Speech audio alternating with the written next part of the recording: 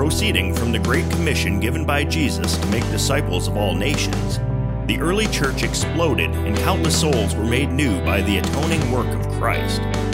Dead hearts were made alive and churches sprouted up throughout the world. As a need for clear and concise biblical interpretation arose, the Reformed confessions of the faith were written and still have a major impact on the church today. The Confessional Collective desires to see healthy, theologically sound churches planted and on mission for the kingdom of Christ. Welcome to the Confessional Collective. Welcome to the Confessional Collective, where truth meets mission. My name is Aaron Carr, and I am your host. Today I am joined with my co-host and longtime friend, Chris Santola. How you doing, buddy? Hey, doing well, man. Good to be back. I am so excited we are back on the air. 2018, all right, brother? 2018. You know, when you think back, 2018 seemed like so far away, and now we're living it. We're living the dream. Living the dream in 2018. And right now, it is like Star Wars. I'm in the land of Hoth right here, man. It is frozen solid, the frozen solid state of Michigan. I mean, there is so much white. When I walk outside, my beard freezes. You can literally break it off. It's like icicles. Oh, man. I know what you mean, man. No, you don't. You can't even comprehend what I mean. You're right. I can't. You got your toes in the water. What is it, 65 degrees there? It's about 65 degrees out. It's shorts and t-shirt weather. Jeez. Dude, I bundle up or I could hypothermia, dead, you know? Yeah. We have these warnings regularly about bringing your dog inside. Like if he has to pee in the house, just let him. Don't put him outside. You know, it's better he pees in your house than freezes outside. Oh, man. You gotta love it. Gotta love it. Well, we're missing our comrade here in arms. We're missing Zach Fisher. Zach, hopefully you'll be back with us soon, but the desire to get this thing rolling, we needed to get going, and Zach wasn't available today, so here we are. You got Chris and I going to kind of pounce through it. Hopefully we don't make a mess of things, right, brother? Going to be a good time. We're going to talk about some various topics, but before we do that, we should give a little update. Just kind of bring people up to speed on where we've been, what we've been doing. I'm going to let you go first, kind of just give us a shout out about what you've been doing as you finished up the last 6 months there of 2017, because we took a little bit of a break. 6 months is a little bit of a break, but we're back at it now. So what you been doing, Chris? Well, for the last 6 months, I have stepped out of vocational full-time pastoral ministry, and I've been back working in a hospital again. I'm a clinical lab technician. And so I have been working over at St. Mary Medical Center here in Apple Valley, California.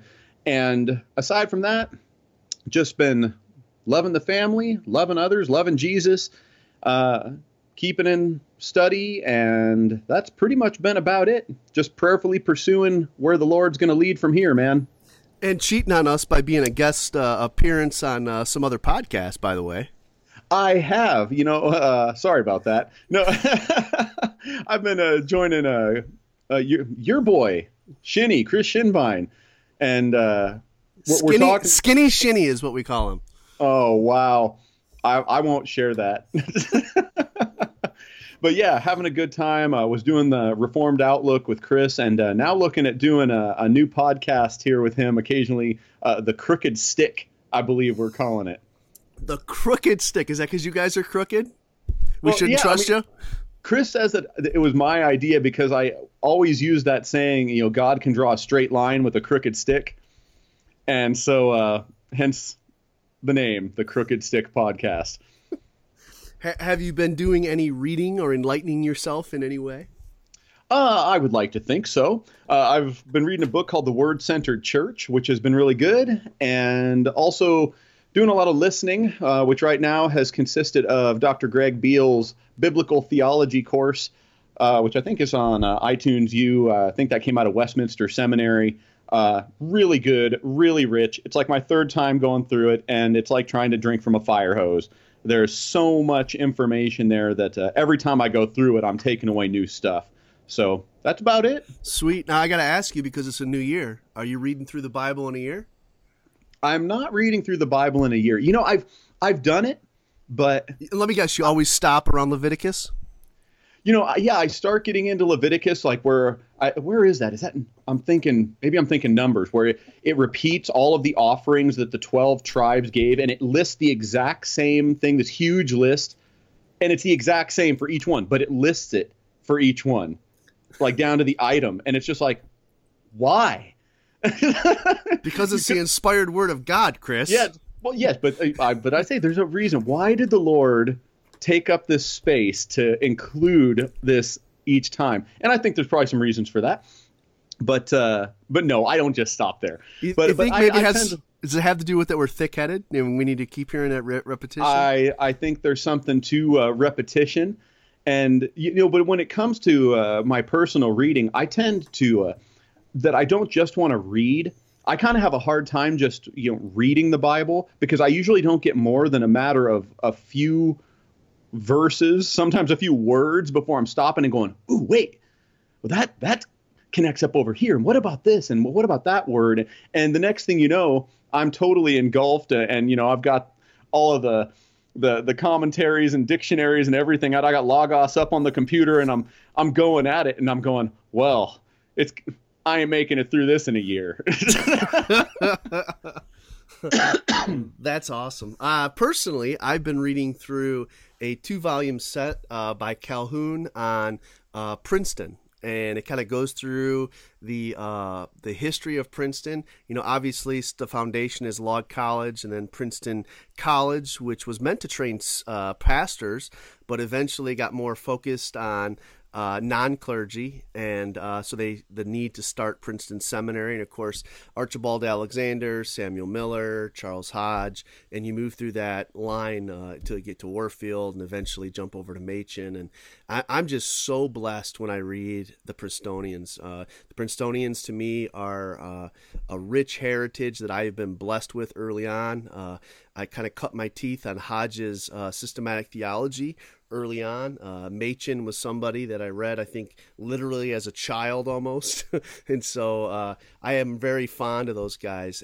But it's interesting that book has been something that I've been focused on, because in the study of that and some other things, and obviously our desire to plant churches here, that's why we believe Truth in Mission, where they meet.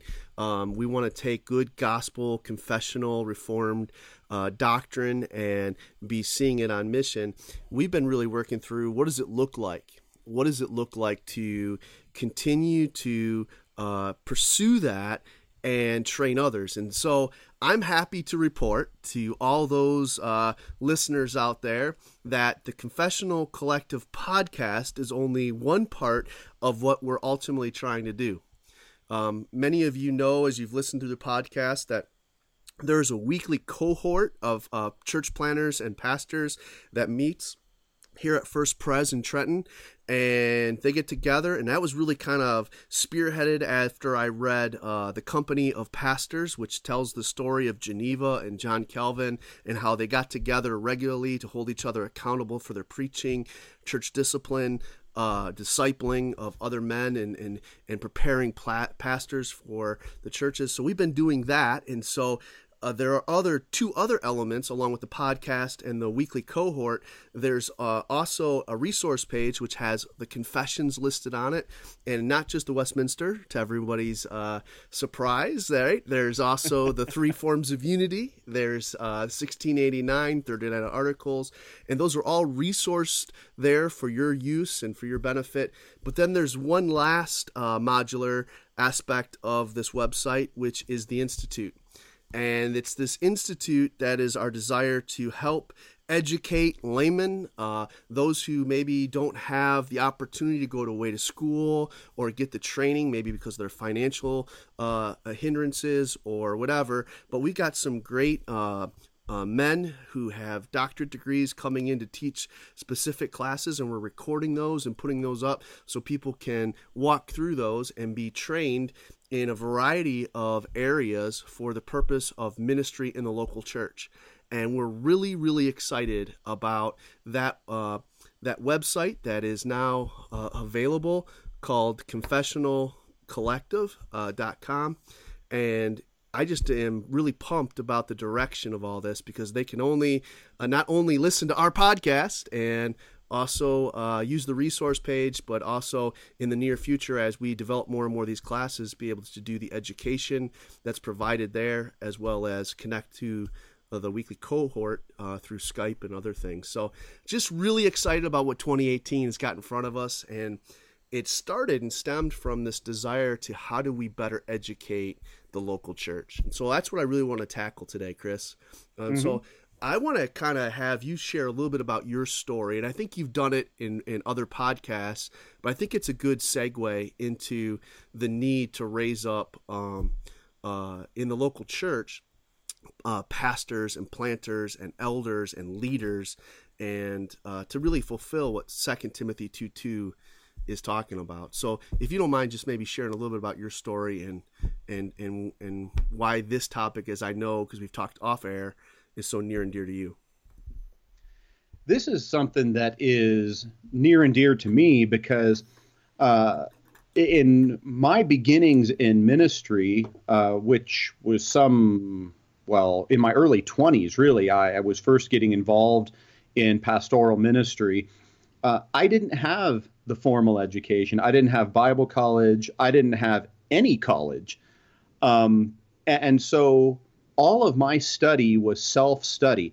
Kind of in my late teens to early 20s, I just really started diligently studying the scriptures. I would use any type of resource I could. MP3 stuff, back then, tapes, everything I could get my hands on, books, and I was just soaking it in. And I began to get involved in pastoral ministry because those around me would talk to me and would affirm that, we see a calling of God here upon you to serve, to pastor, to minister. And so I began getting involved in pastoral ministry. I was teaching. Eventually, I was asked to take over as the lead pastor of a church, which I did, and was involved in full-time pastoral ministry for the last 12 years. But the thing is, I've never gotten into a place where formal education was really a serious possibility for me. It was either a financial issue or a location issue. Places would tell me, well, sure, you can come and get into our program where it could roll over and into an MDiv, but it's going to cost you $50,000, which was not a possibility. I'm almost 40 years old. I've got a family. I have a special needs child, house kids, the whole thing. I'm going, that would be irresponsible of me in the place where I'm at right now to do that. But then on top of that, it would also require me to relocate my family somewhere, 1,000 or more miles away. And we just said, this is not feasible for us. We're involved. We're engaged in ministry right here, right now. And so it kind of has left me in a place where I felt, and not to say that there perhaps aren't other options, because someone could listen to this and go, oh, well, you didn't know about this. We have this or we have that. Okay, that's great. But, for me, just with what I've come across, it didn't leave me any real options. And so at the same time, I have very much continued to pursue my own theological education, but it hasn't been a formal education.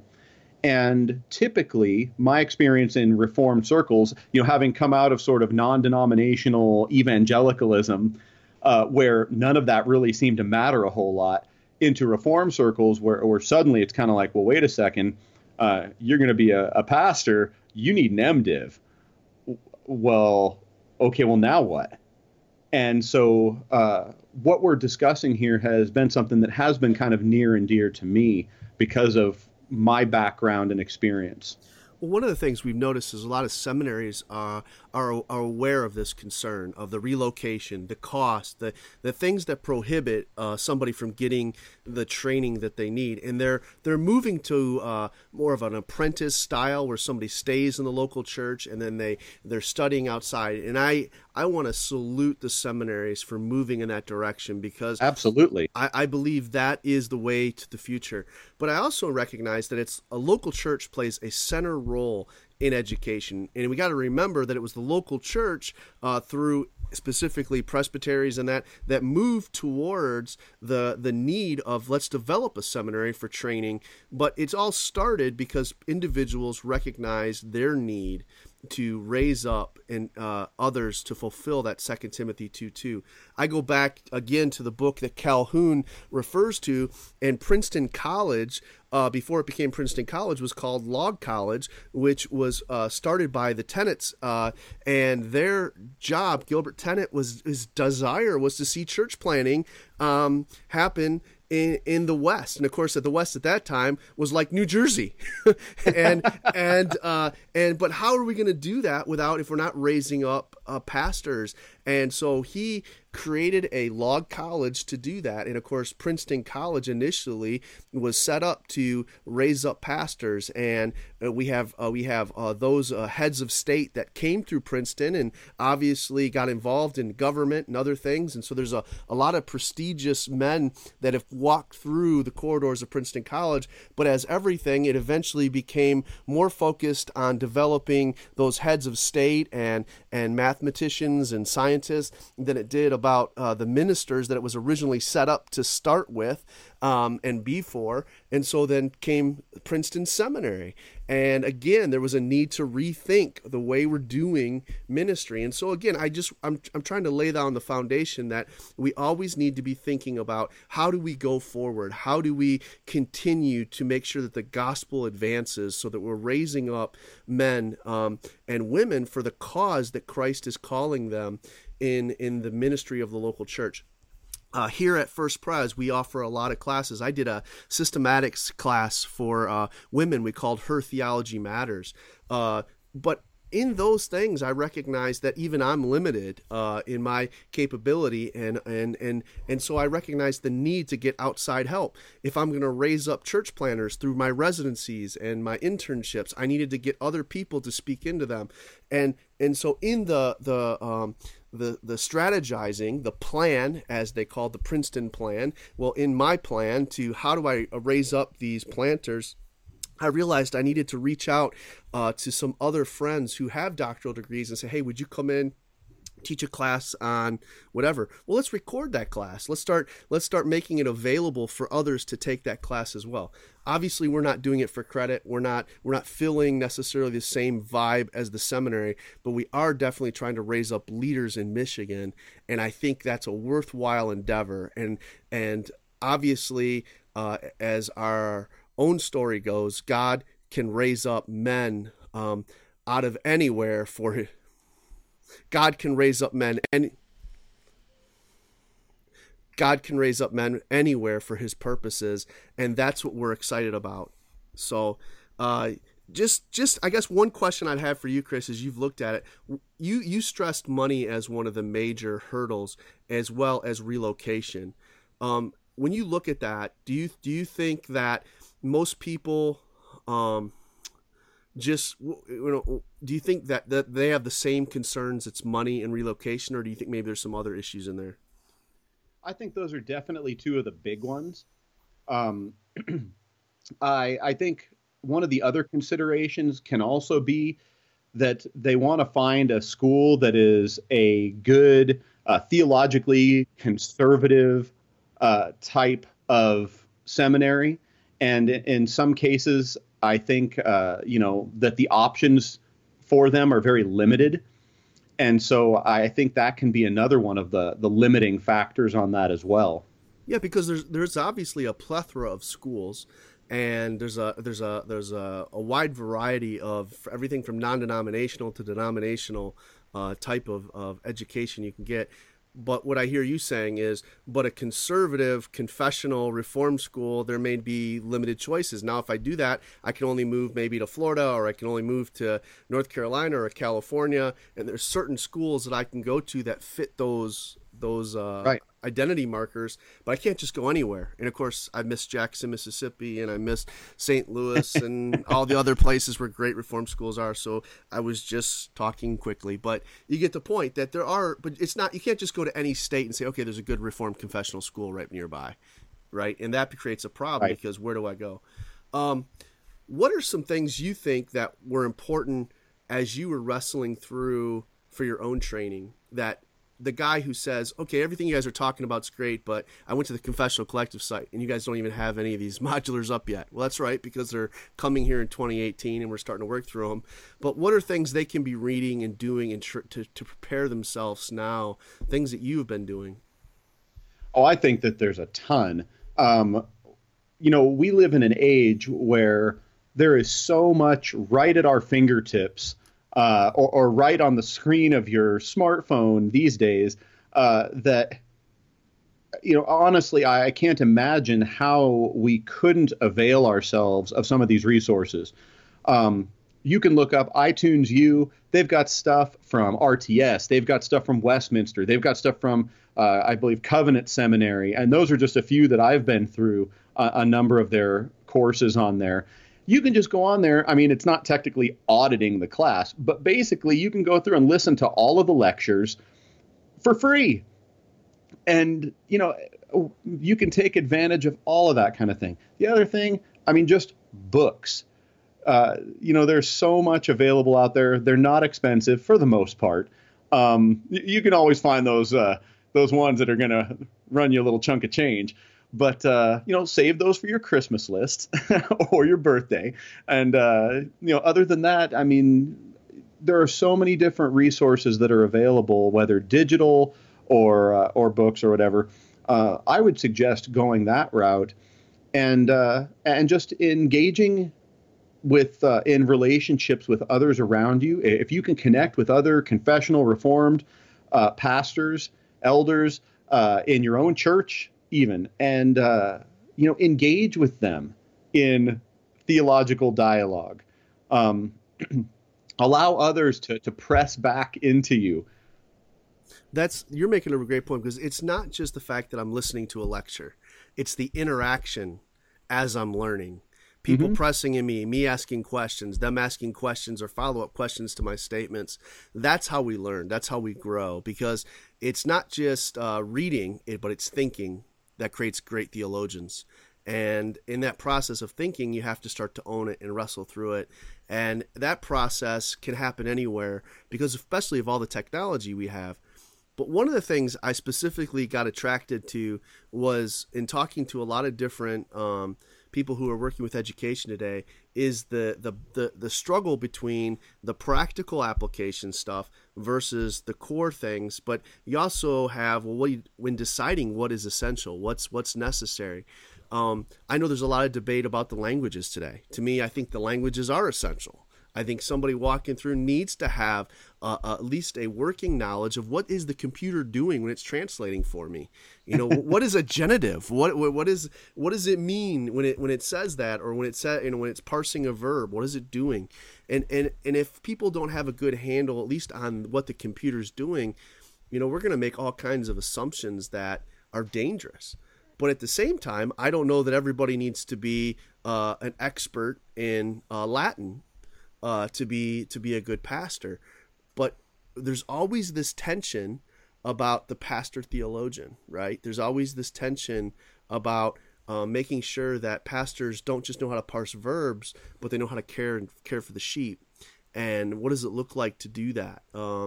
And so I understand the tension the seminaries are in. I understand the tensions men are like you are in, where they're saying, hey, here I am. I want to plant a church. I want to serve the Lord in the local church, but I need help and I can't relocate. I can't pay $50,000. And so it's a real dilemma the church finds itself in today, as it's trying to figure out, what do we require for a candidate for ordination? How do we make it available for him to walk through the door? Now, you went through a different process. You were a commission pastor. Explain what that is. Basically, I was a commissioned pastor with the RCA denomination for a number of years. And with that, there is a process of training and examination and evaluation. And then they bring you in and commission you as a pastor. And a commissioned pastor is brought in as opposed to those who would have the MDiv or the doctorate, who could be examined and then made a minister of word and sacrament. But the commissioned pastors tended to be guys like myself that didn't have the formal education, but kind of went an alternate route. And in fact, I believe with you guys, Aaron, that's what they refer to it as, is kind of a alternative special case, or special circumstances or something. Yeah, there you go. There you go. Yeah. And that's exactly right. In that, you were allowed to preach, you were allowed to administer the sacraments, but you were specifically only to function in that particular church. Correct. Right. It didn't go with you. You couldn't jump from that church to another church and carry the credentials. Is that right? Like right now, since stepping away from the position I was serving in, I am no longer considered a commissioned pastor with the RCA. And, there's this tension with what you were saying too, because I love what you were talking about between the pastor theologian, that we want shepherds, but we want them to have the training and the knowledge with that. So we're looking for this well-rounded minister. And one of the things I think is crucial in that is that there is an interaction, a working together between the educators, the seminaries, or the classroom, however you want to put that, and the local church. That's all of that is kind of working together, as opposed to the seminary kind of being a whole separate entity from the local church. Because as we began by saying, you mentioned earlier that the seminary originally arose out of the needs there in the local church. Not that the seminary gave us the church; it was the church that gave us the seminary. Yeah. And as I referred to, I think it has to be intentionality about what it is you're trying to do or what you're trying to produce. I was kind of tongue in cheek when I said the plan. That's what it was called by Archibald Alexander as he began to work through the plan of Princeton, and as he began to think through what was it to be a Princeton man. And I think we all have to have a plan as we begin to think through what is it that we're ultimately trying to do, what is it we're trying to create. And I do think this tension is real between we want theologians, men who can handle the word of God, but are good shepherds, practically walking with sheep, feeding sheep, carrying sheep. And those things require time. And I don't think somebody straight out of seminary is just automatically going to be a great pastor. Nor do I expect somebody who he's really great with people. Well, he also needs to be trained. So there's that tension all the time, back and forth. But it's the plan. What do we do? How do we do this? What I really do believe is this important aspect of thinking strategically. What are we trying to achieve, and how do we move forward, and wrestling through those components. And I am so glad seminaries are doing that right now, as we've already stated, through apprenticeship programs. They're also doing things like where if you pay a third, your church pays a third, the seminary pays a third. They're trying to work through some of these things we say are obstacles. But all I'm saying is the local church has a responsibility to step up and get involved. We need to be training and raising up, because it's not just, as you and I've said off the air, it's not just pastors that we're after, but it's elders, it's laymen who can handle the word correctly and lead their families well, lead the congregation well, disciple well, discipline well, all of those things. And so we all have to be involved in the plan. We all have to be part of the process of making things better. And I think that's what we're hoping to do through the Confessional Collective, is to be part of the solution rather than just griping about the problems. Yeah. We, like you said, we want to see more and we want to see better, because we want to see more pastors out there. We want to see more church planters out there. We want to see churches being planted that are healthy and vibrant and theologically robust. And we want to see pastors being able to rise up and lead those churches. We want to see elders who are better equipped to serve as elders. And I think that that is what we are really pushing towards in what's happening with the collective. And if this excites you, as you're listening to us talk about this, man, send us a text through a message through Facebook or whatever.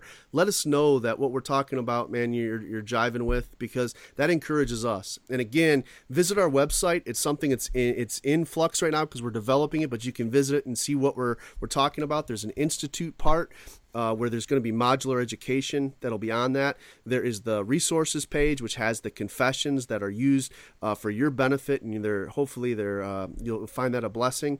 But then there's obviously the cohort part, where if you'd like to visit one of our cohorts and visit us through Skype, we're going to try to make that happen. We would love to see those cohorts be set up all over the nation of church planters and pastors who are confessional, getting together and encouraging each other, just as we're doing here in Michigan. And of course, the last part is please just keep listening to the podcast. Made our plug, man. We're back at it. We want to keep all of you on board with us, and so hopefully this show has been a blessing today, an encouragement to you. I know I have been very encouraged just to see the smiling face of the bearded wonder across from me here. So with that, I guess I'll say peace out and have a great week, Chris. Hey, have a great week, you guys. Thanks for listening to the Confessional Collective podcast. For more information and resources, please visit confessionalcollective.com and be sure to like our Facebook page.